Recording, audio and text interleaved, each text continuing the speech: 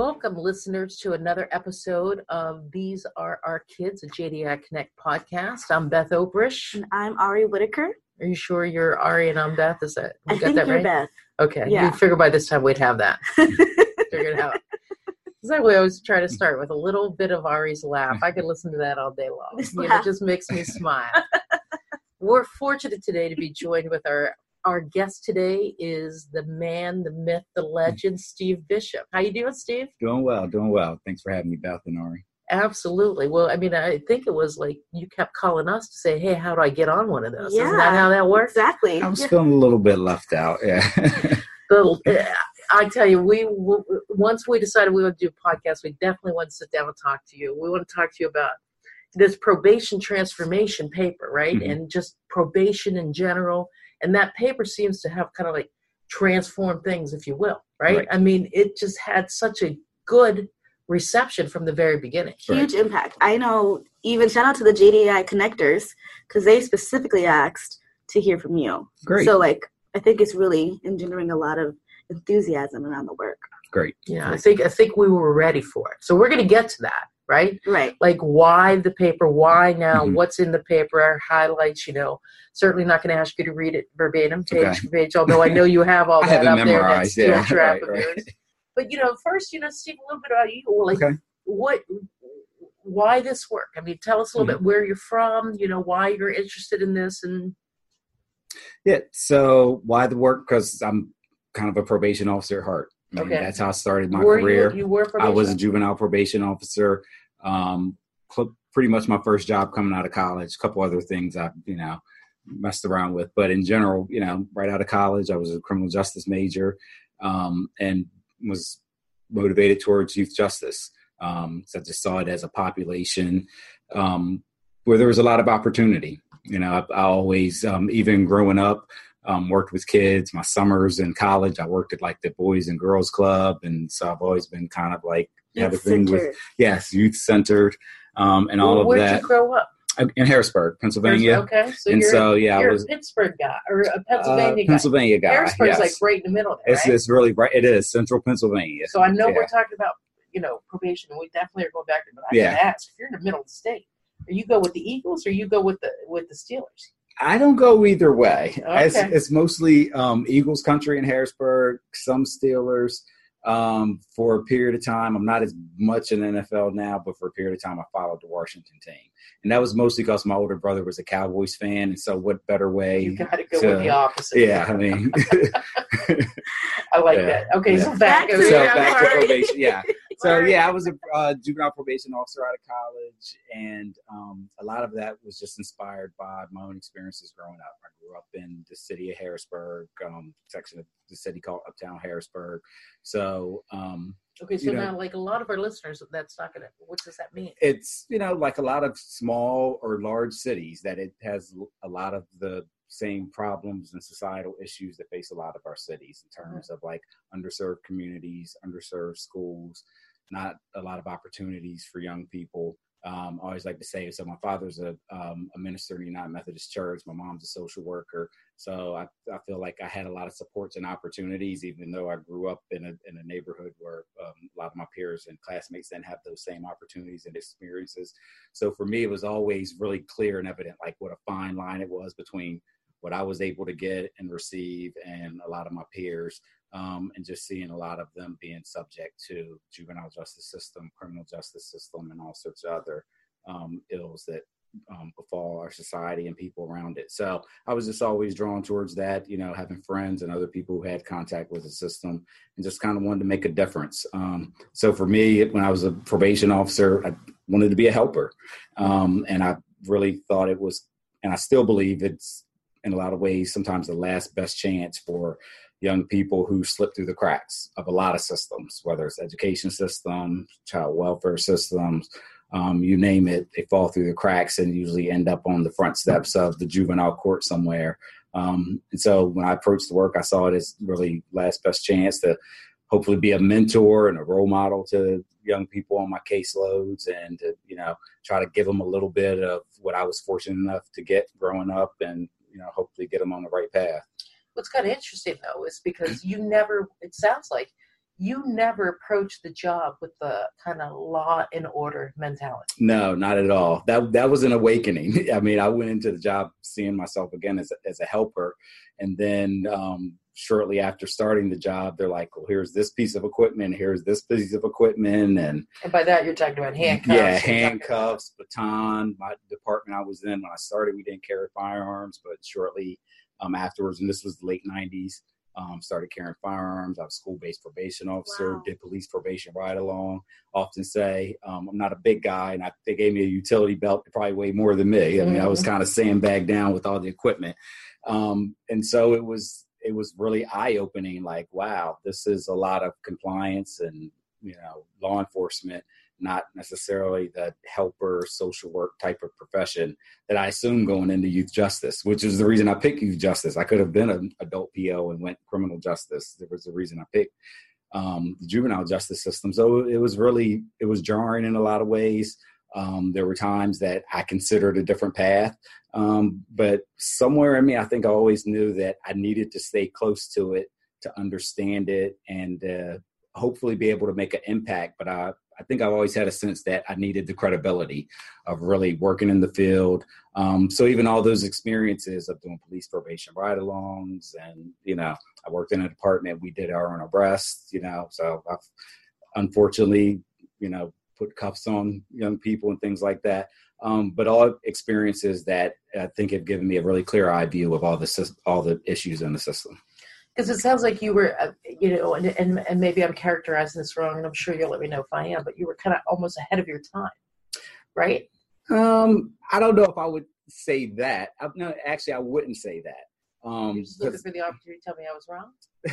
Well, I always look for that opportunity, but I tell you you're wrong.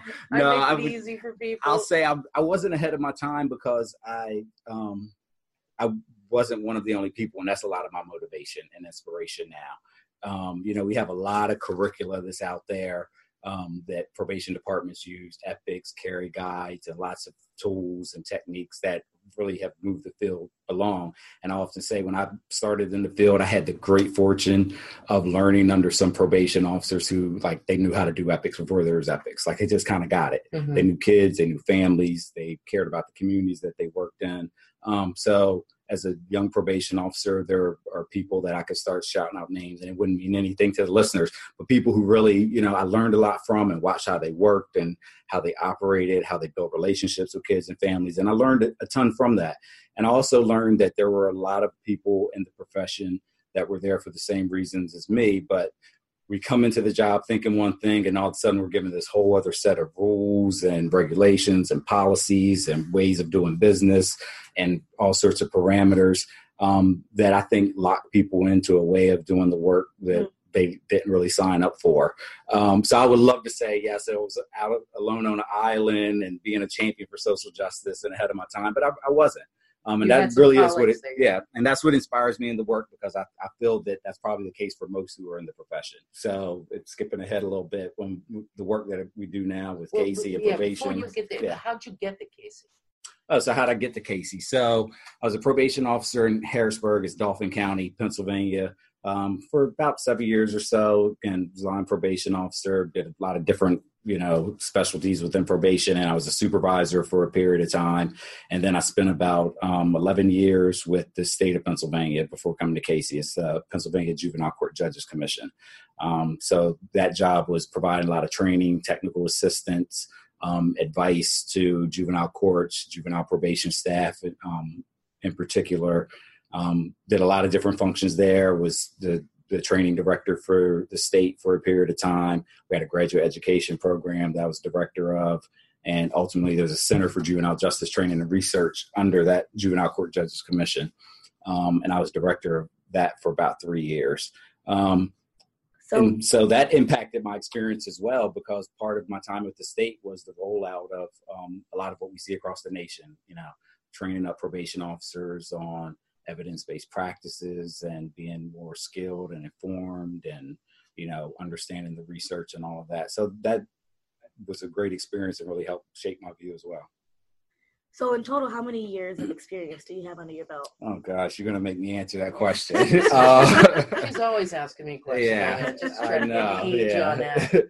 So about 20 years. 20 years Yeah, of it's experience. been, In the field. it's a little more than 20 now because I've worked, when I consider internships in college and things like that. Yeah, it's been, a little more than 20 years now, about 21, 22 years in the field. Can you recall a moment where you had to grapple with, like, a moment in time where you had to say, okay, this is now, I understand what I was taught. Mm-hmm. I understand, the compliance. I understand what, things were. And now I'm ready to try something new. I'm ready to push the envelope here a little bit and, be more of a helper like you originally thought. Well, I think I always had that sense. It was always trying to find opportunities to do it. So I think about, I think of several kids or young people and experiences where I did this. But one in particular, because it was a young man I had on my caseload, grew up in the same neighborhood as me.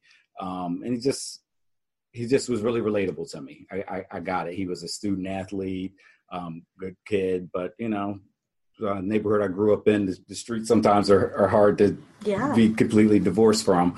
Ended up on probation for something not really that serious, fairly low level offense.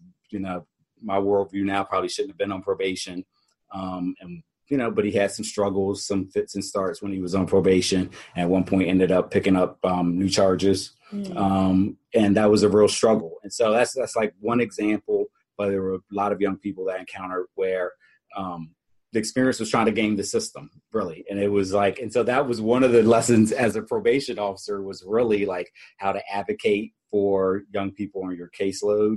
But that meant sometimes, again, figuring out how to game the system. So scheduling court to get in front of the right judge, and when the right prosecutor's in there, or going to the right supervisor in the office to get the answer that you want. And so again, that kind of inspires me in the work now, because it just seems so out of whack that, that people come into the profession wanting to be helpers, and you end up having to figure out all these back doors and workarounds, really just to be able to advocate for kids and give them a second chance and help them. And you're the people who are working with them more closely, them well, and you want to take chances on them. And the system really isn't structured to do that. So you've been at Casey how long now? It's coming up on 4 years in April. Yeah. And the probation, like, what was the genesis of the probation paper? So when I stepped into the work here at Casey, they said we're starting this probation transformation thing, and it kind of came out of our work with the deep end, and focused on reducing reliance on out-of-home placement, especially for kids of color. And probation is kind of everywhere. And so even outside of the paper itself, the probation transformation work is really, in my mind, designed to do two things. One, I see it as a strategy to help reduce out-of-home placement. In the Casey, we talk about brighter future for all kids and families, and no one thinks of a young person or their own child being in an institution and having a bright future. So I think probation is a big part of that. And then the other piece, again, from my own experience, is that I think probation can do more than just make sure kids stay out of trouble and don't commit new offenses. I really think that it can be an opportunity, if done correctly, if you partner with communities and families and really understand the communities kids are from the right way. I really think it's an opportunity to be a transformative experience for kids, and kind of be the last best chance to get kids on the right track who society's maybe forgotten about, or they slip through the cracks and, kind of had the deck stacked against them. So that's really the genesis of the probation transformation work. The paper was really just trying to figure out a way to articulate the need to transform. It was two things. If you look at the paper, it's a problem statement, which is not the most strength-based approach, but we needed to call out the problems with the current system, largely because probation has gotten a pass in a lot of ways. I often say, when you think about juvenile justice reform, everybody thinks about facilities, and that's an easy target. But in large part, probation's gotten a pass in terms of where it hasn't been as effective as it could be, and where it's also been a gateway. I think when you talk about it, it kind of makes sense that this work comes out of the efforts of the deep end, right? Yeah.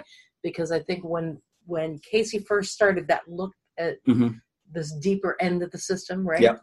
They found that for some people who don't know what the deep end may be, can we talk about that a little bit? Sure. I'm not even going to take a stab at it when I got Steve Bishop sitting right next to me.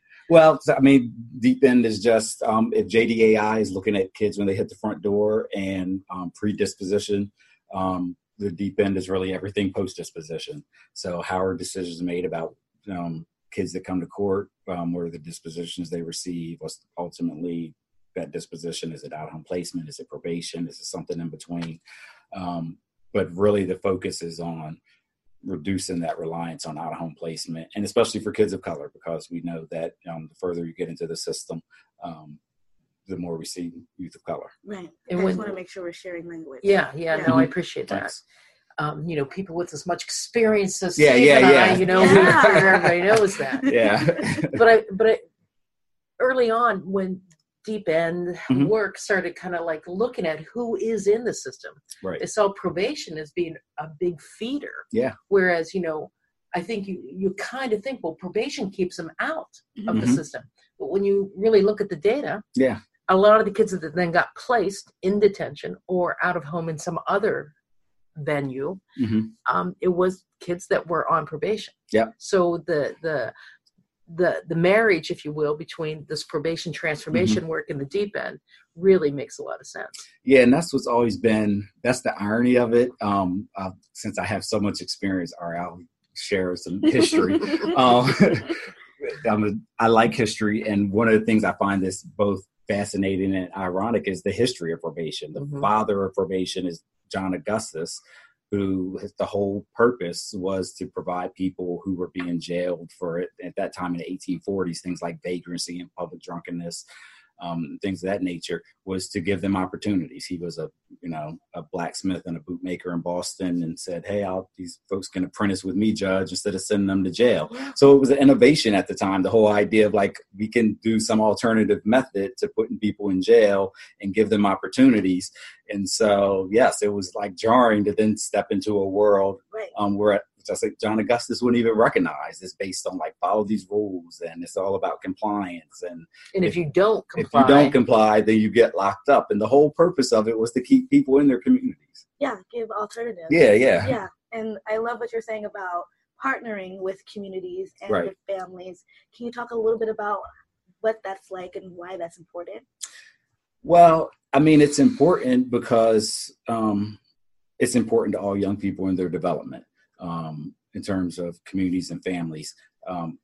I like to think I was a pretty good probation officer, and I knew a lot of good probation officers, but the reality is even the best PO who has the best relationship, that should be a short-term prospect. And those who are going to have the most influence on any young person is going to be their families and the communities and whoever the people are in those communities that support and surround them.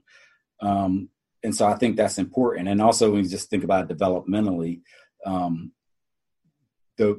most kids are going to run afoul of the law in some form or fashion.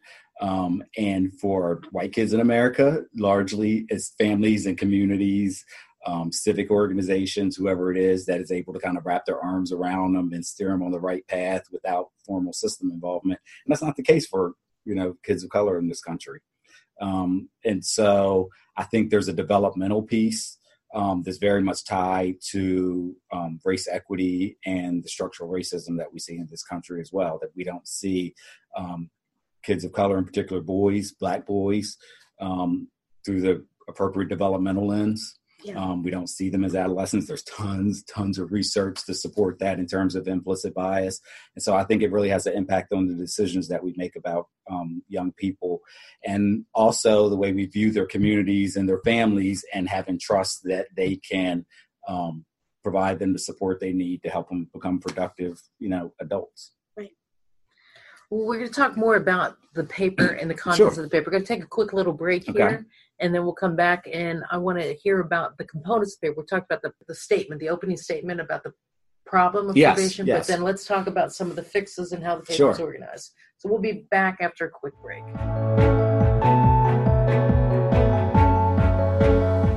Hi, I'm Bart Lubau, and I want to tell you a little bit about JDAI Connect. JDAI Connect is an online destination where anyone, from practitioners and policymakers and community groups to advocates, youth, families, researchers, and generally anybody interested in juvenile justice reform, can talk, share resources, and learn from one another. It's a really vibrant community, rich with discussions, resources, and training opportunities. I use JDAI Connect all the time to share 25 years of JDAI experiences, to learn from the network about site accomplishments, and generally to poke that beast which we call the juvenile justice system. So join me at JDAI Connect. Now that's www.jdaiconnect.org to begin connecting with your colleagues around the country. And now let's get back to the podcast.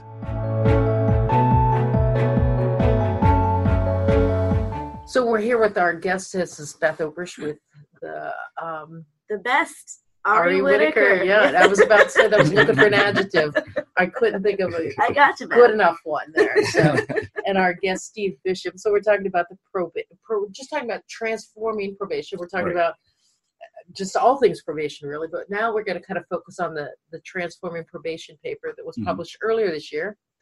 Was actually 2018 by the Casey Foundation. Yes. So wonder if you'd kind of just, certainly not every little piece of that, but there's like two major components to that paper. So walk us a little bit through that, Steve, if you will. So the two major pillars. And that is how they're identifying the paper. Yes, right? as the pillars for probation transformation. So let me back up just a little bit.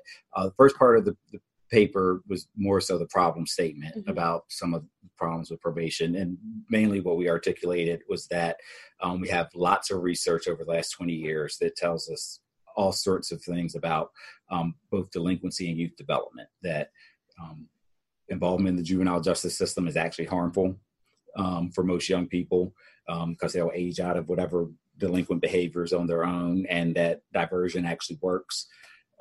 We know what types of approaches are most effective, approaches that are focused, that are family-centered, that focus on skill building for young people, that help build up community assets and community supports.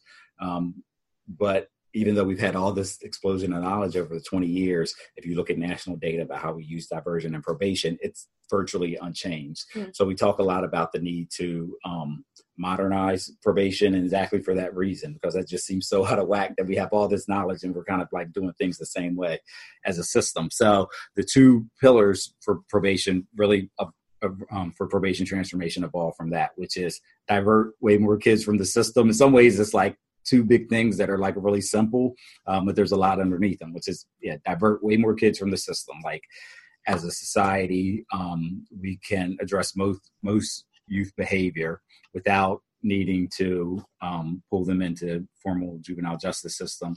And then the second piece is simply to then modernize probation for the limited and the smaller number of young people who come onto probation. We should be utilizing things like incentives. We should be utilizing all the information we have to be family-centered, to be taking advantage to do skill building with young people, to build up their community supports in a way to be more effective. So that's really the two simple pillars in some ways, but very complicated. Yeah. So can you think of any sites that are, standing out and doing some amazing work with probation transformation? Yeah. So as we talk about the probation transformation work from the Casey standpoint, have to share credit with two sites in particular who've embarked on this journey with us, Lucas County, Ohio, which is Toledo, and Pierce County, Washington, which is Tacoma, Washington. This is where I can interject OH. Yes. Yeah. Go ahead, Beth. Help me out here. Get it out. Yeah. Thank you. Okay. Lucas County and Pierce County. Yeah. So early on embarking on this work, Casey put out an RFP for grants for probation transformation. We didn't have the paper at the time. We didn't have this all well thought out. Pretty much the parameters we gave were we wanted to limit the scope of probation. We wanted it to be more focused on families and community and trying to alleviate racial disparities and to be developmentally appropriate. And that was kind of the general parameters. And then we partnered with these two sites to see where they would take it. And they've just been up to the task, more than up to the task in terms of the innovations and the programs that they've implemented as part of this work.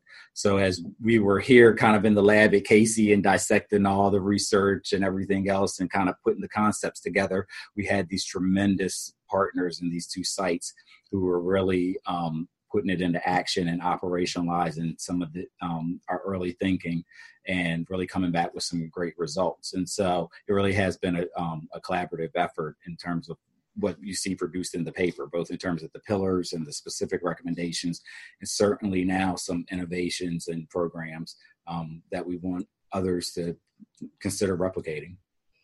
Anything specifically that you could, mention for our listeners? Yeah, so in Lucas County, they implemented what's called misdemeanor services, and they pretty much just decided we're going to divert all misdemeanor offenses from probation.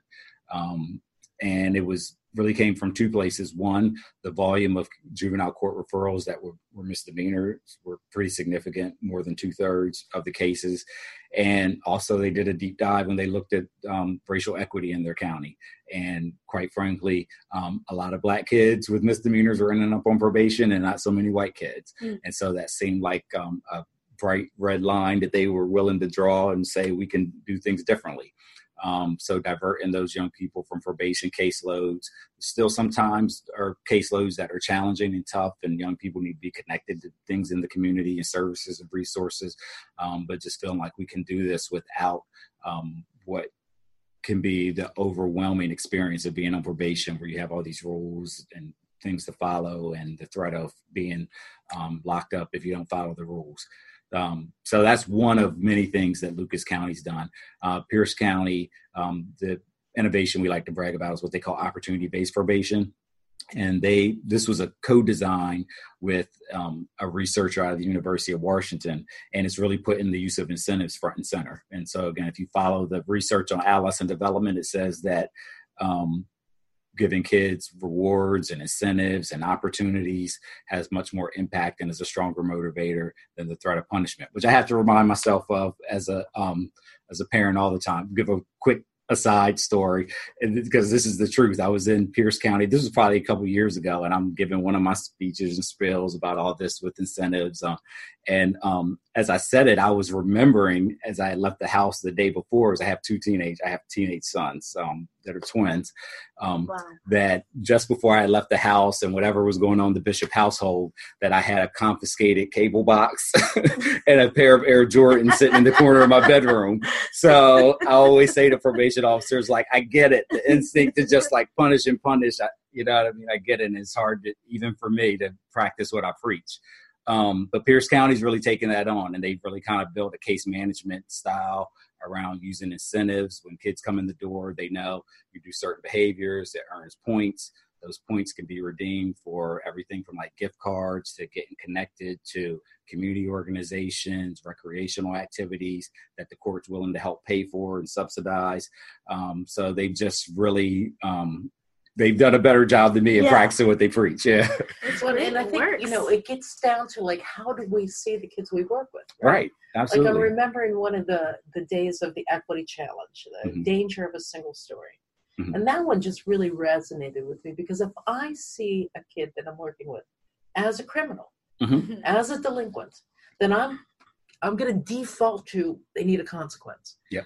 But if I see the story as not just being this path that they may have chosen, but see the kid for his whole story, and then think about him or her being a kid, and thinking about how I would respond to any kid, you just don't dole out the consequences. Yep. So it is a lot in how we look at and value the kids. And just to, this is a little bit of a corny plug, but that's why this podcast is these are our kids, because it is trying to really get folks to understand that you have to look at these individuals as part of your own system. This is our family. We're going to take care and look after one another like we should. Yeah, absolutely. One of my questions is like, what would you say are maybe some top 3 key strategies or best practices that folks ought to get from the report? As to not, like you said earlier, that sometimes we have this data, we just sit on it, like, oh, that's good to know, 20 years worth of data, but we don't change. But from this paper, what are some of those, 2 or 3 strategies that for any practitioner listening? Given your wealth of experience. Yeah. Yeah.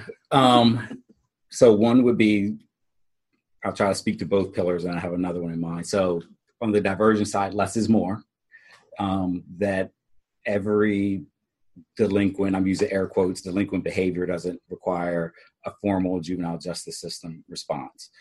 that most youth behaviors, if we're really diligent and resource communities, and we really believe and partner with families, that most kids are going to be okay with the natural things that are put in place. But we have to trust it as a society and system. And so less is more, and we'll get more out of that. On kind of the probation side of it, it's relationships. I mentioned before my time with this in the state of Pennsylvania, and this has been the case all over the country over the last 15, 20 years, an explosion of research and knowledge, and everybody's doing evidence-based practices. And we have all these great tools and techniques that we use now and curricula, all things that are important. Every good practitioner, every good professional needs tools in their tool belt. But it's relationships at the center of it. That's what motivated me in the work, was getting to know kids and families. And I think people have to not lose sight of that. It's kind of like, it's relationships, stupid. It's about relationships. That's what makes the tools and the techniques and the curricula and the practices come to life and really hopefully make a transformative experience for young people. And if we just stay on that, and I don't mean to interrupt the flow, because we hear that a lot, right? It's all about relationships. Yeah. But I mean, if we were to kind of unpack that just a little bit more, right? Then, I mean, I really feel like that goes back to this. How do you see this kid? Right. How do you see the person in front of you?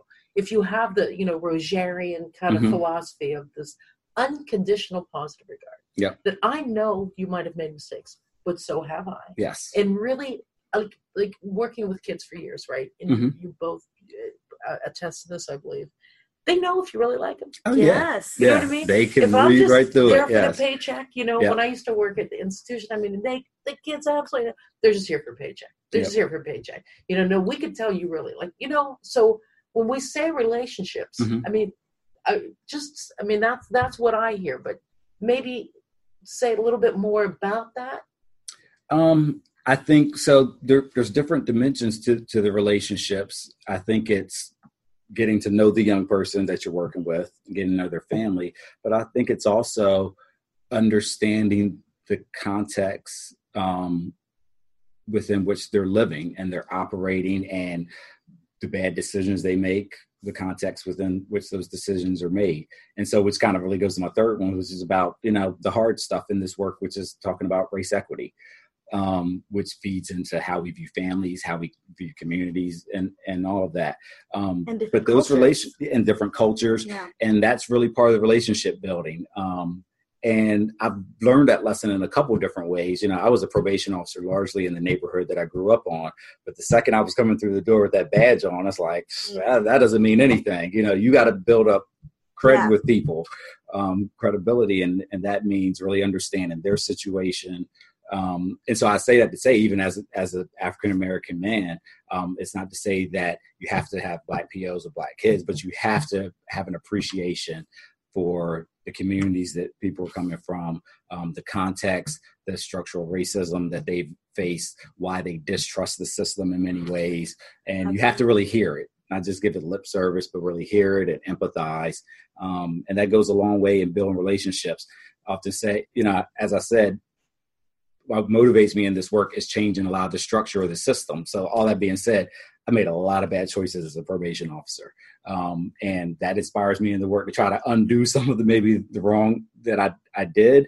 But that being said, I've come across people who are close to my age now over the years who were on my caseload, and maybe I didn't always make the best decisions, but I've never had issues with anybody, because I hope what they always knew at the heart of it is that, I was coming from a good place, that I cared, I was fair with them, I was honest with them. And that makes all the difference in the world. Like I was still running, store at home, having worked in detention for like 11 years, right?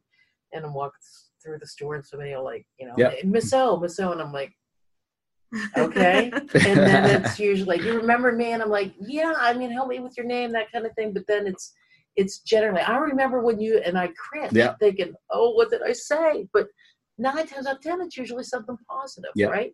Just because, I feel like we say this on every podcast, right? Is when you know better, you do better. Yes. So you're kind of in that boat, like I'm in that boat, like I'd have certainly done things different, But what I never would have changed, which I think is the essence of you too, Steve, right? You would never would have changed how you treated a kid, because you always treated the kid with respect. And that's what that's that relationship part that evidence-based stuff, cognitive-based therapy. I mean, Yeah. we talk about ABCs of thinking, which that's good. That's important. Functional family therapy, not knocking any of that. But at the end of the day, it really is about that basic respect. Yeah. And when I used to do a lot of behavior therapy and community, intervention work, we used to have this mantra where no one cares what you know until they know that you care. I love that. And Yes. so that was always the forefront of my mind whenever you come in with all these you have great experience, all these degrees, and look at me. Even if you're like, hey, look, I'm African American, you're African American. It's like, no, you need to take that time to build that rapport. Yeah. So I appreciate you saying that. Yeah, absolutely. All right. All right. Well, we are at the end of our time. I hate to rain on our parade, but it's been such a pleasure talking really to you, has. Steve. Me as well. This is fun. You're just a good soul, is Thank what you. I would say. Thank you. And I'm not just saying that because I could cut this out if we wanted to, but it's the truth. We end every episode of our podcast with a little bit of this or that. Okay. So will you indulge Ari and I? Absolutely. All right. I've seen others do it, so I've been waiting for this. Okay. Fantastic. So Ari, All right. starting off, this or that. All right. With Steve Bishop on JDI Connect. These are our kids. A Let's see. JDI Connect podcast. Yeah. Okay. East Coast or West Coast? East Coast. What? I'm an East Coast guy. Grew up in Okay. Pennsylvania. Now Lived we're in Pennsylvania. on a podcast, but I am high-fiving Steve Wait a Bishop at the second. moment. I thought you liked the Lakers. That's a whole different weird, story. see, But this we're is not an weird. LA But that's a girl. whole different story. But I'm I'm just an East saying. Coast. Okay. I'm All an right. East Coast The kid. idea of this or that isn't to argue with the I kids like either. my harsh winters. Weirdly enough, I like my harsh winters and the wind. Yeah, Wow. Okay. So I'll go with basketball or football. basketball. Okay. Beach or mountains? Oh, the beach. Nice. Mountains I can appreciate, but the beach, yeah, it just calms the soul. Serenity. Yes. And our closer is Beth or Ari. Oh my goodness. Now that one's not fair at all. I'm going to go with Beth because I've known her slightly longer. Okay. But I Put her still, down. but she That's maybe okay. edge you out, Beth. That's all right. You're forgiven. Well, thank you so much for your time today. Thanks, both Steve. of you. All Appreciate right. it. Goodbye, Ari. Goodbye, Beth. Goodbye, Steve. Goodbye.